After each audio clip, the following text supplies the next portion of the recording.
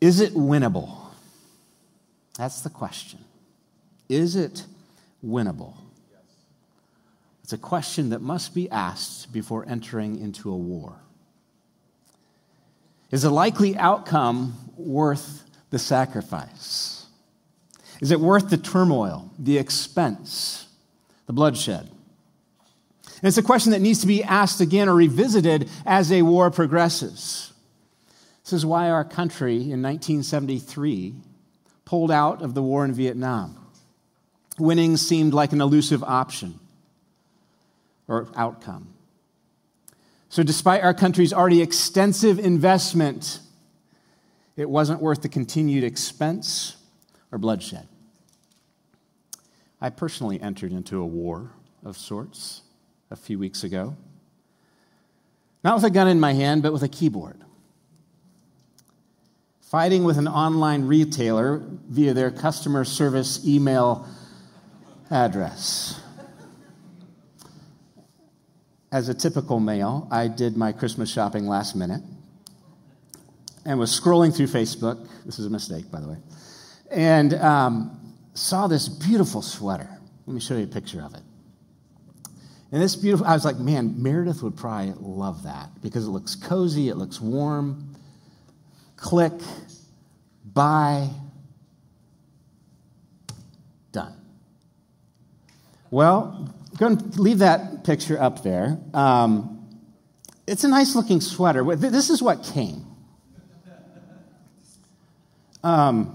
It resembles it.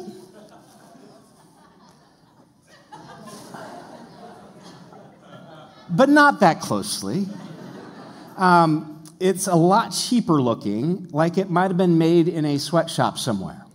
You know why? Because it was likely made in a sweatshop somewhere. Anyway, that came, and I looked at the paperwork that came with it and looked up their website. Free returns for 30 days. Okay, good. That's what I thought I saw when I clicked on this. And so I reached out to the only way that provided to reach out, which was their email address for a return shipping label because I wanted to send this thing back. To which I received the response, "We don't offer returns, all sales final." To which I responded, "But your website says free returns within 30 days. To which they replied, "Only if there is quality problem," in broken English. To which I responded, "This is most definitely a quality problem." To which they responded, "The best we can do is give you an $11 refund.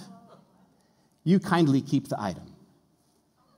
To which I responded, "No, I want to return this item for a full refund. My wife's embarrassed to wear it." To which they responded, "We don't offer returns, all sales final." To which I responded, "But your website says free returns within 30 days. To which they responded, "Only if there is quality problem." And I began to put some 2 and 2 together here. Okay, I'm getting a different person every time I contact, and I have been scammed.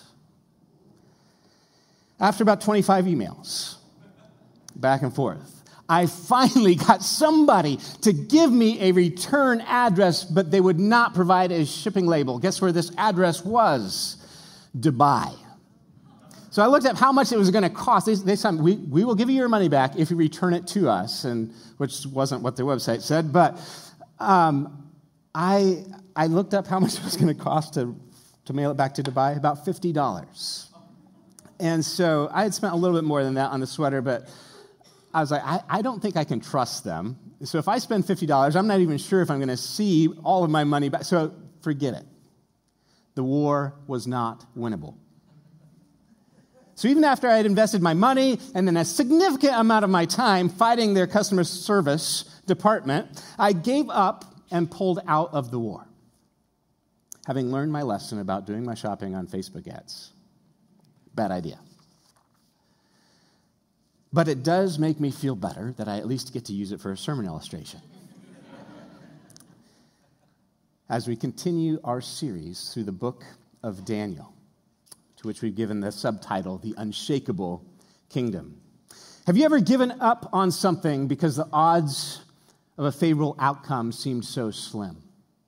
It didn't seem worth the continued effort. The original Jewish audience of the book of Daniel had to feel similarly. As we have learned in our study of Daniel, the Babylonian Empire had crushed their autonomy, carried them off into exile. The city walls and the temple in Jerusalem were destroyed. Hope seemed like wishful thinking. It felt like God had forsaken them, turned his back on them. It felt like these pagan kingdoms, Babylon was all powerful. Hope for the future, freedom, shalom, peace back in the promised land seemed like an elusive dream, completely out of reach. And as they saw the events of their life unfold, they had to begin questioning God. They had to begin questioning God's promise that he would use them to bless the world. Are we giving our lives for an unwinnable war? They must have thought. Maybe we should just give up. Maybe God doesn't care about us. Maybe God really isn't in control after all. Maybe our worship of him is futile and we're just wasting our time. How many of you have ever had thoughts like that as a Christian? Okay, quite a few. Some of you weren't brave enough to raise your hand. That's okay. Are we giving our lives to an unwinnable war? Maybe your life hasn't turned out exactly how you had planned. Is following Jesus really worth it? Will he come back like he said he would? Is he really in control? Is he really king of the universe? With all the brokenness that we see in our lives and all around us in this world, is worshiping Jesus just a waste of our time? As Christians, are we the naive people in the world who are in an unwinnable war, foolishly giving our lives for a battle and for a cause that is unjustified because of conditions on the ground? In spite of all we've invested, should we just pull out now and give up? If you can relate with questions like that, I think you're going to be profoundly encouraged by Daniel chapter 7 today, where Daniel is going to give his original audience and us a sneak peek into the future. A future where the war has already been won, and spoiler alert, we're on the right team.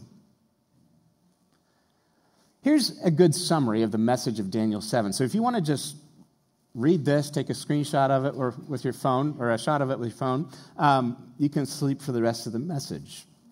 But here's Daniel 7 in a nutshell. Throughout history, kings and kingdoms opposed to God are going to rise and fall, but God is on the throne, and he's going to give the lasting kingdom to the Son of Man and those who trust him. Now, most churches that do a sermon series through the book of Daniel quit right here, right after Daniel in the lion's den in chapter 6. All the good historical fun stories are over, and now it gets really weird, okay? Things start getting a little bit confusing. As we read Daniel 7, you'll know why most people pull out at this point, okay? That's because we're entering into the prophetic and apocalyptic section of Daniel. Ryan and I were commiserating with each other, like, why did we choose this book this week? You know, as we're looking at what's coming up in the next chapters, and we're like, oh man, this is going to be hard. We'll get through it. Apocalyptic literature in the Bible seeks to enlighten discouraged and beat down people of God with a vision of the God who will come and impose his kingdom on the wreckage and rebellion of human history. And this prophetic apocalyptic literature communicates this message through just wild, bizarre, strange, imaginative, scary, downright head-scratching imagery. So if we were to quit with Daniel chapter 6, we wouldn't have to wade through this bizarre head-scratching imagery, but we'd miss out on some profound encouragement from God to his people. Deeply discouraged people wondering if they were in an unwinnable war. Maybe that's exactly what we need to hear this morning. So if you have your Bibles, open to Daniel chapter 7. We're going to jump in with verse 1. If you don't have your Bible, that's okay.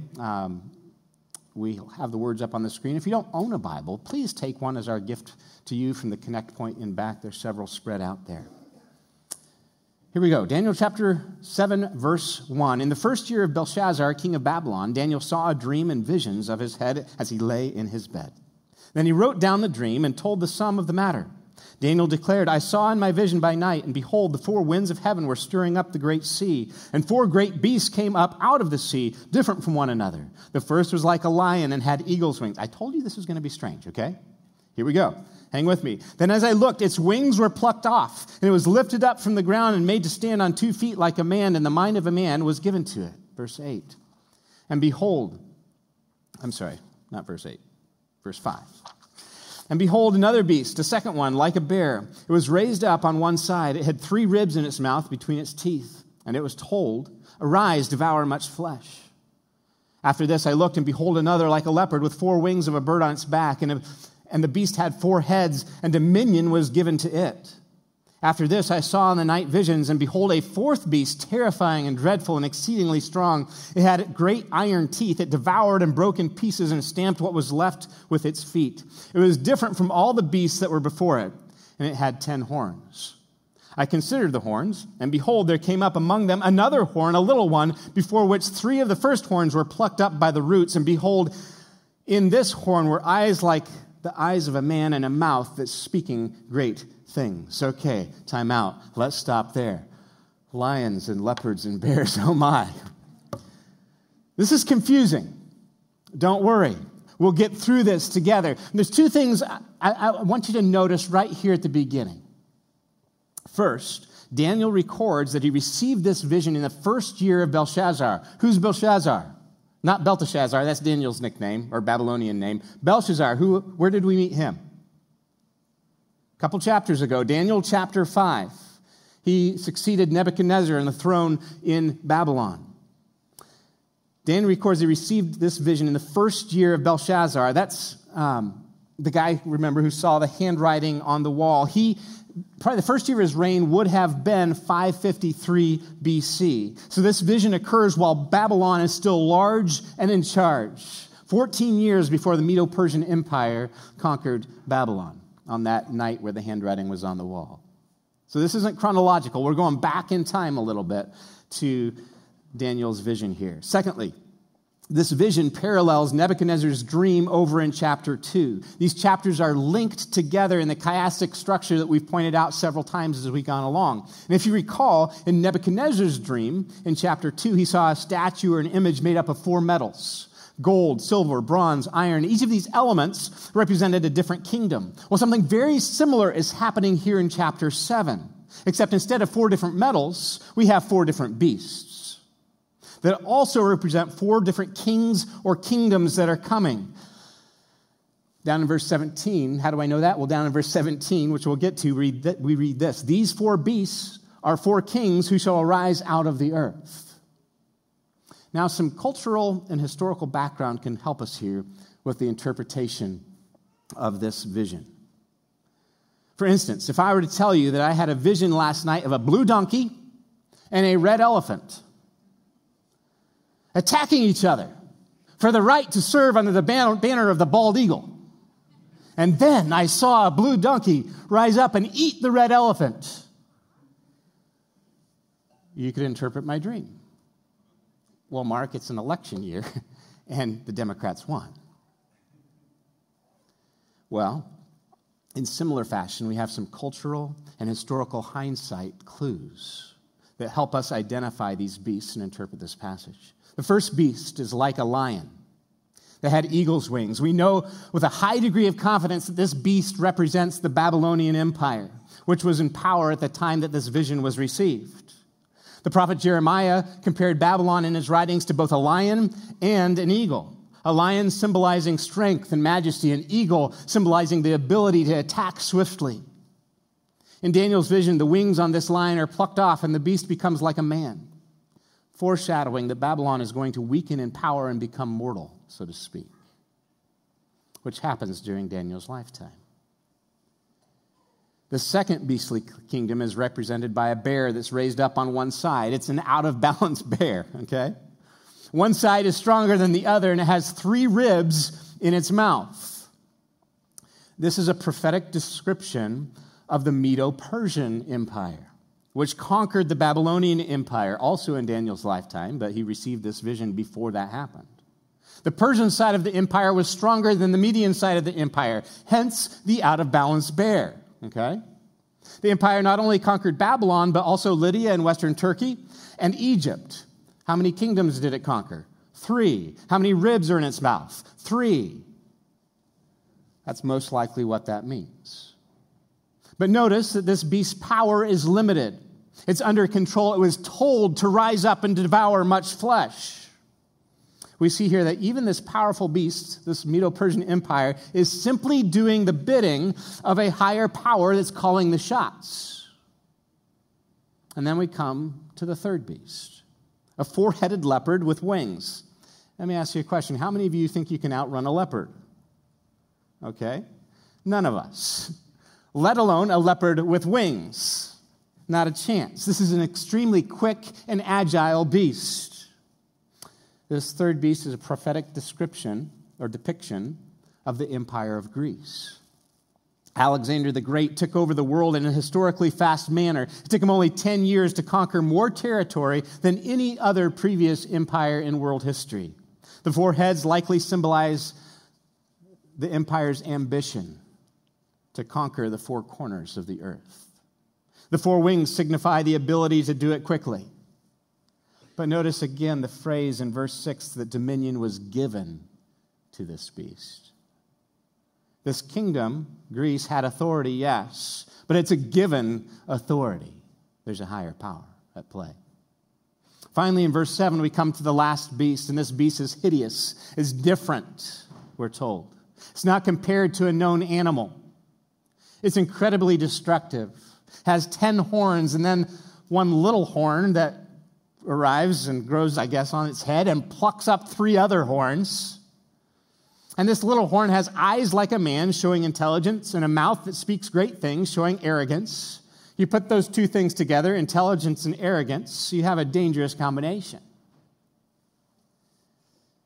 Many have attempted to say that this beast represents Rome, or the Roman Empire, since that is the empire that comes next in world history, which may be partially accurate in its interpretation.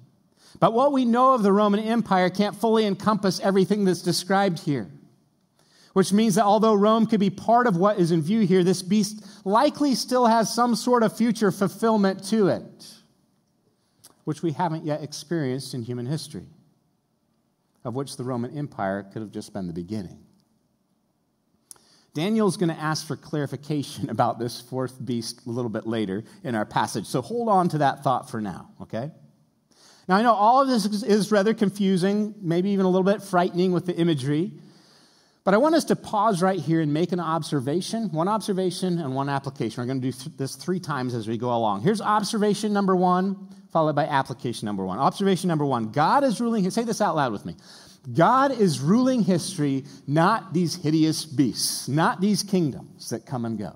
God is ruling history, not these hideous beasts. It's abundantly clear that God's plan is unfolding. He's allowing these kingdoms to exercise authority. They're his hand puppets in history. He's calling the shots. How do we know? Because he's revealing these things to his people through Daniel before they even happen. A lot of people have questioned the historicity of Daniel because of this, but it's coming at the text with an anti-supernatural bias. They said this had to be written much later because of how specific these prophecies are, and that nobody could know ahead of time what's going to go on. Newsflash, God can. And he can reveal his plan to his people, which he has done here. Application number 1. Say this with me. Don't be afraid. Don't be afraid. God is ruling history. Don't be afraid. As was intended for the original audience, this passage, this vision, this dream is meant to bolster our confidence in God, not stoke our fear. God is telling us what is going to happen before it happens. God occupies the higher throne, and the kingdoms of this world will not have the final say. And if we see God in control on a large scale like this, how much more is he able to control the smaller circumstances of our everyday lives for our good, for his glory? even the things that aren't good in and of themselves.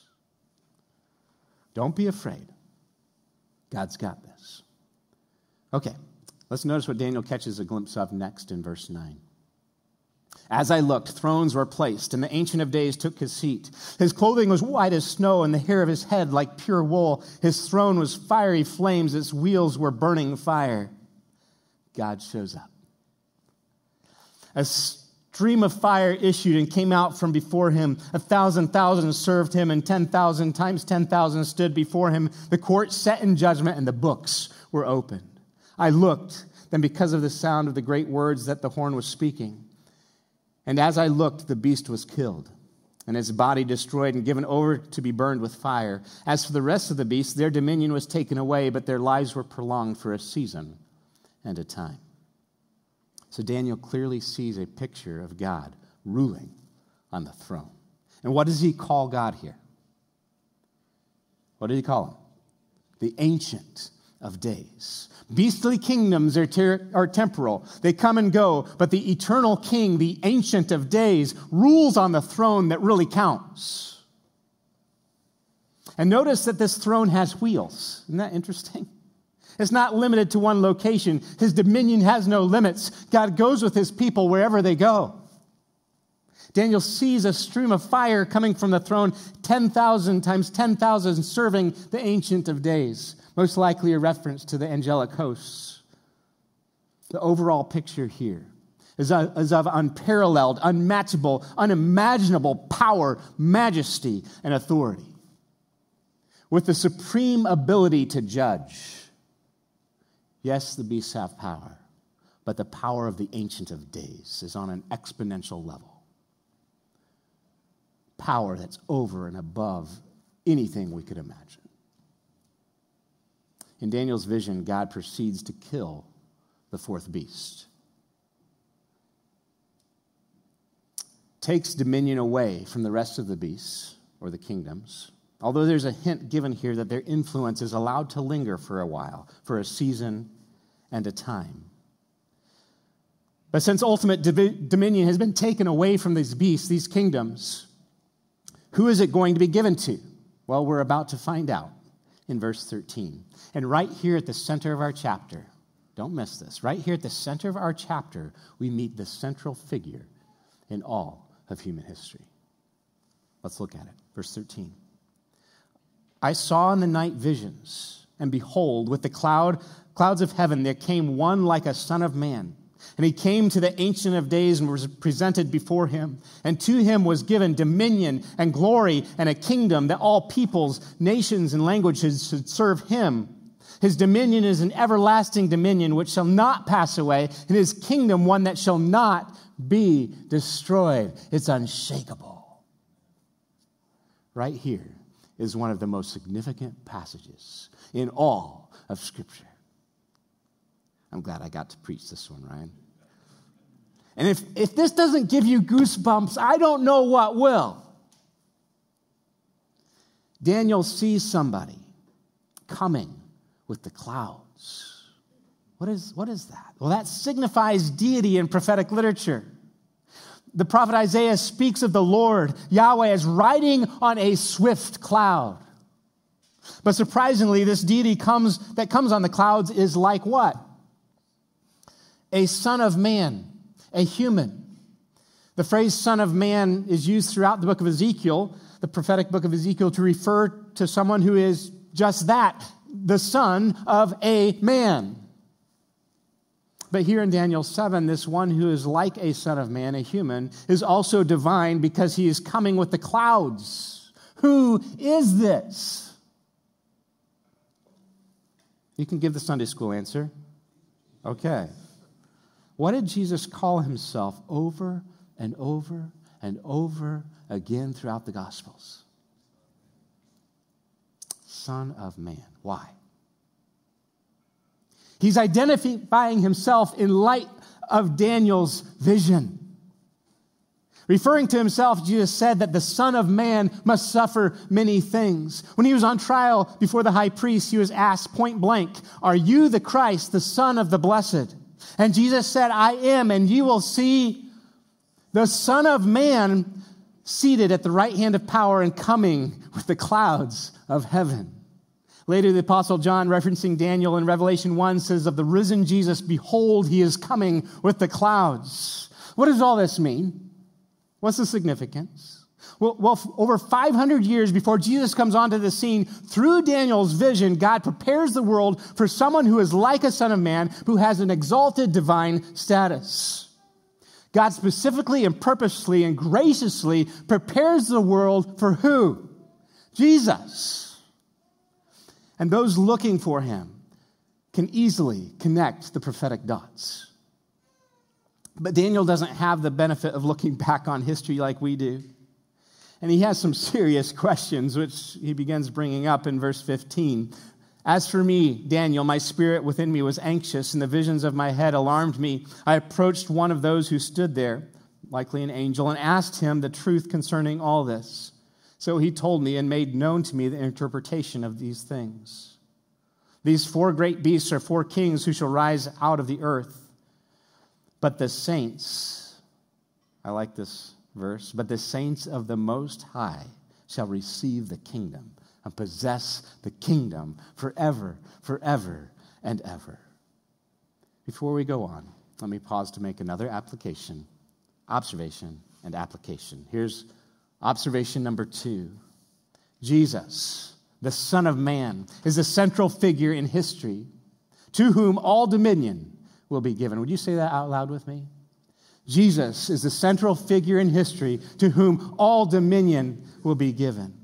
He is above all these kingdoms that come and go. We've seen in Daniel's vision that he's more powerful than any of these frightening beasts. So application number 2 is this.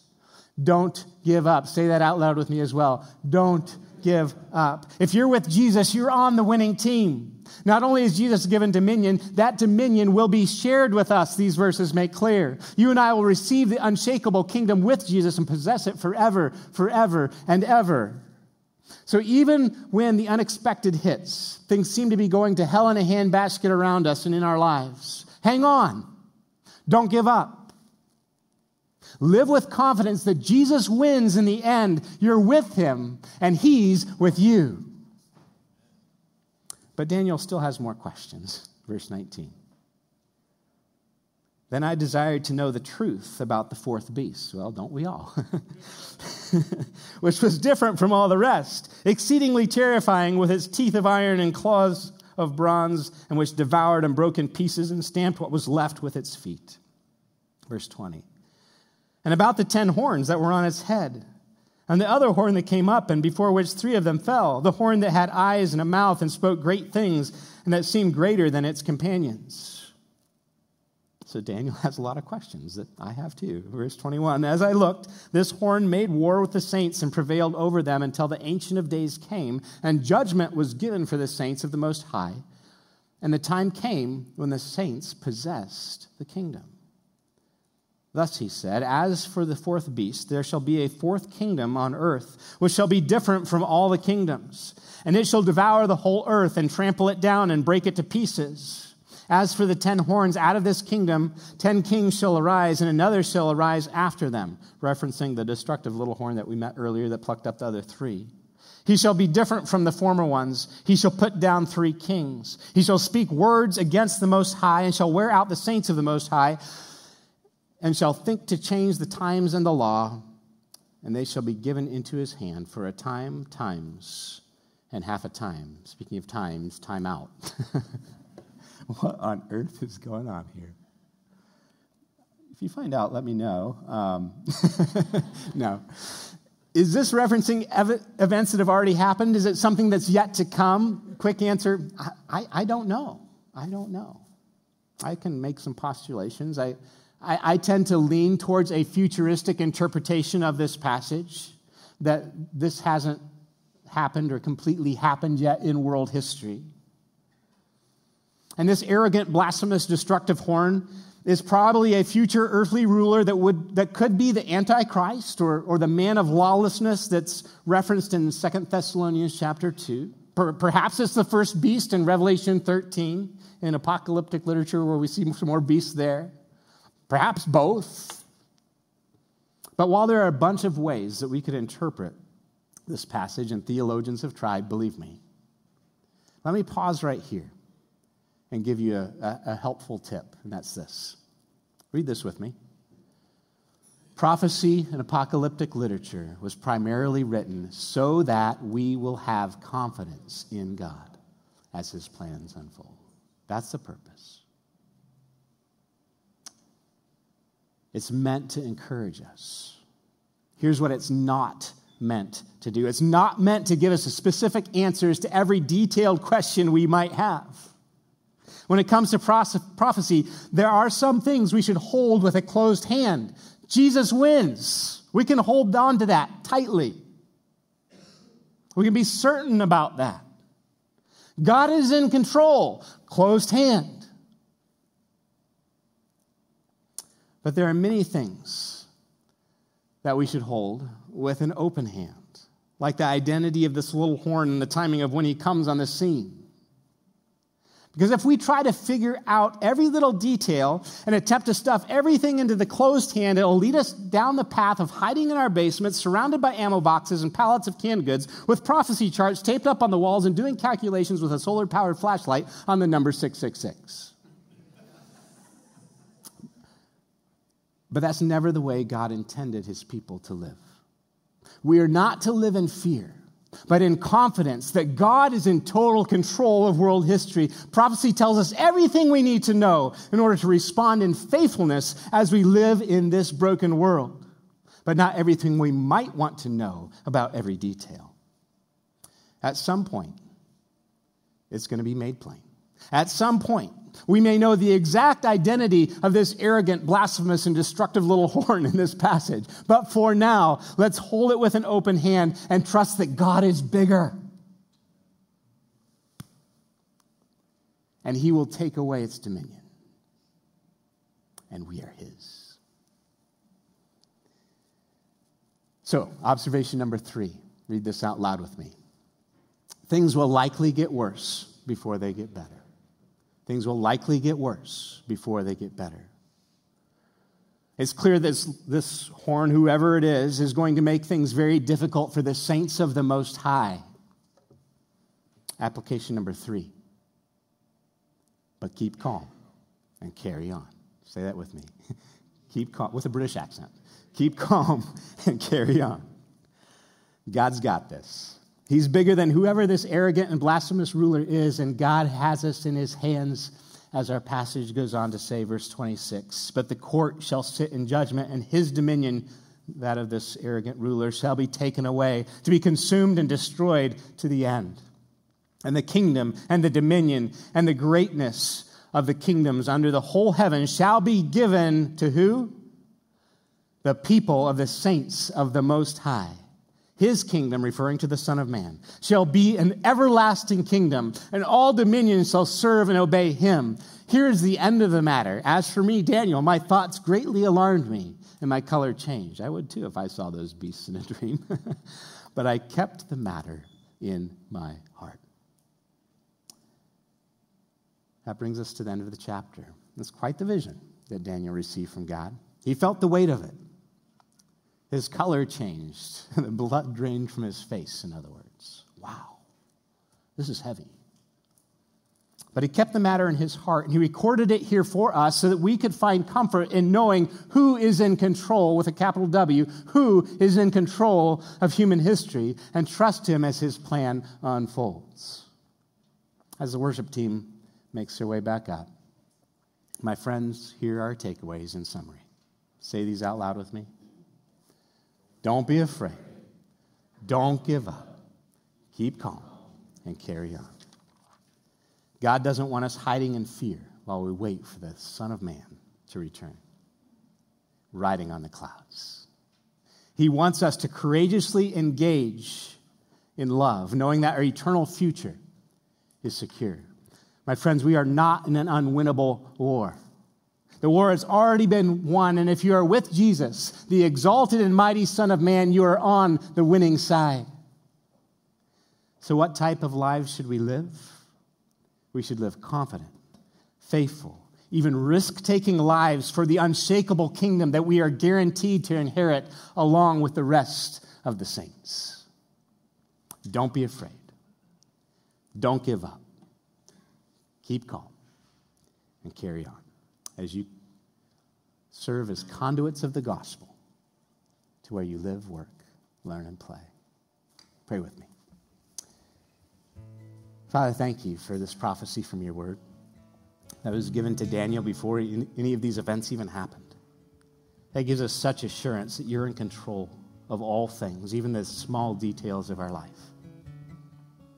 Lord, we read this and we know we can trust you, as Brett read earlier, that command from Proverbs that you give us to trust in you with all our hearts and lean not on our own understanding, but in all our ways acknowledge you, trusting that you're going to make our paths straight, not necessarily smooth, but straight.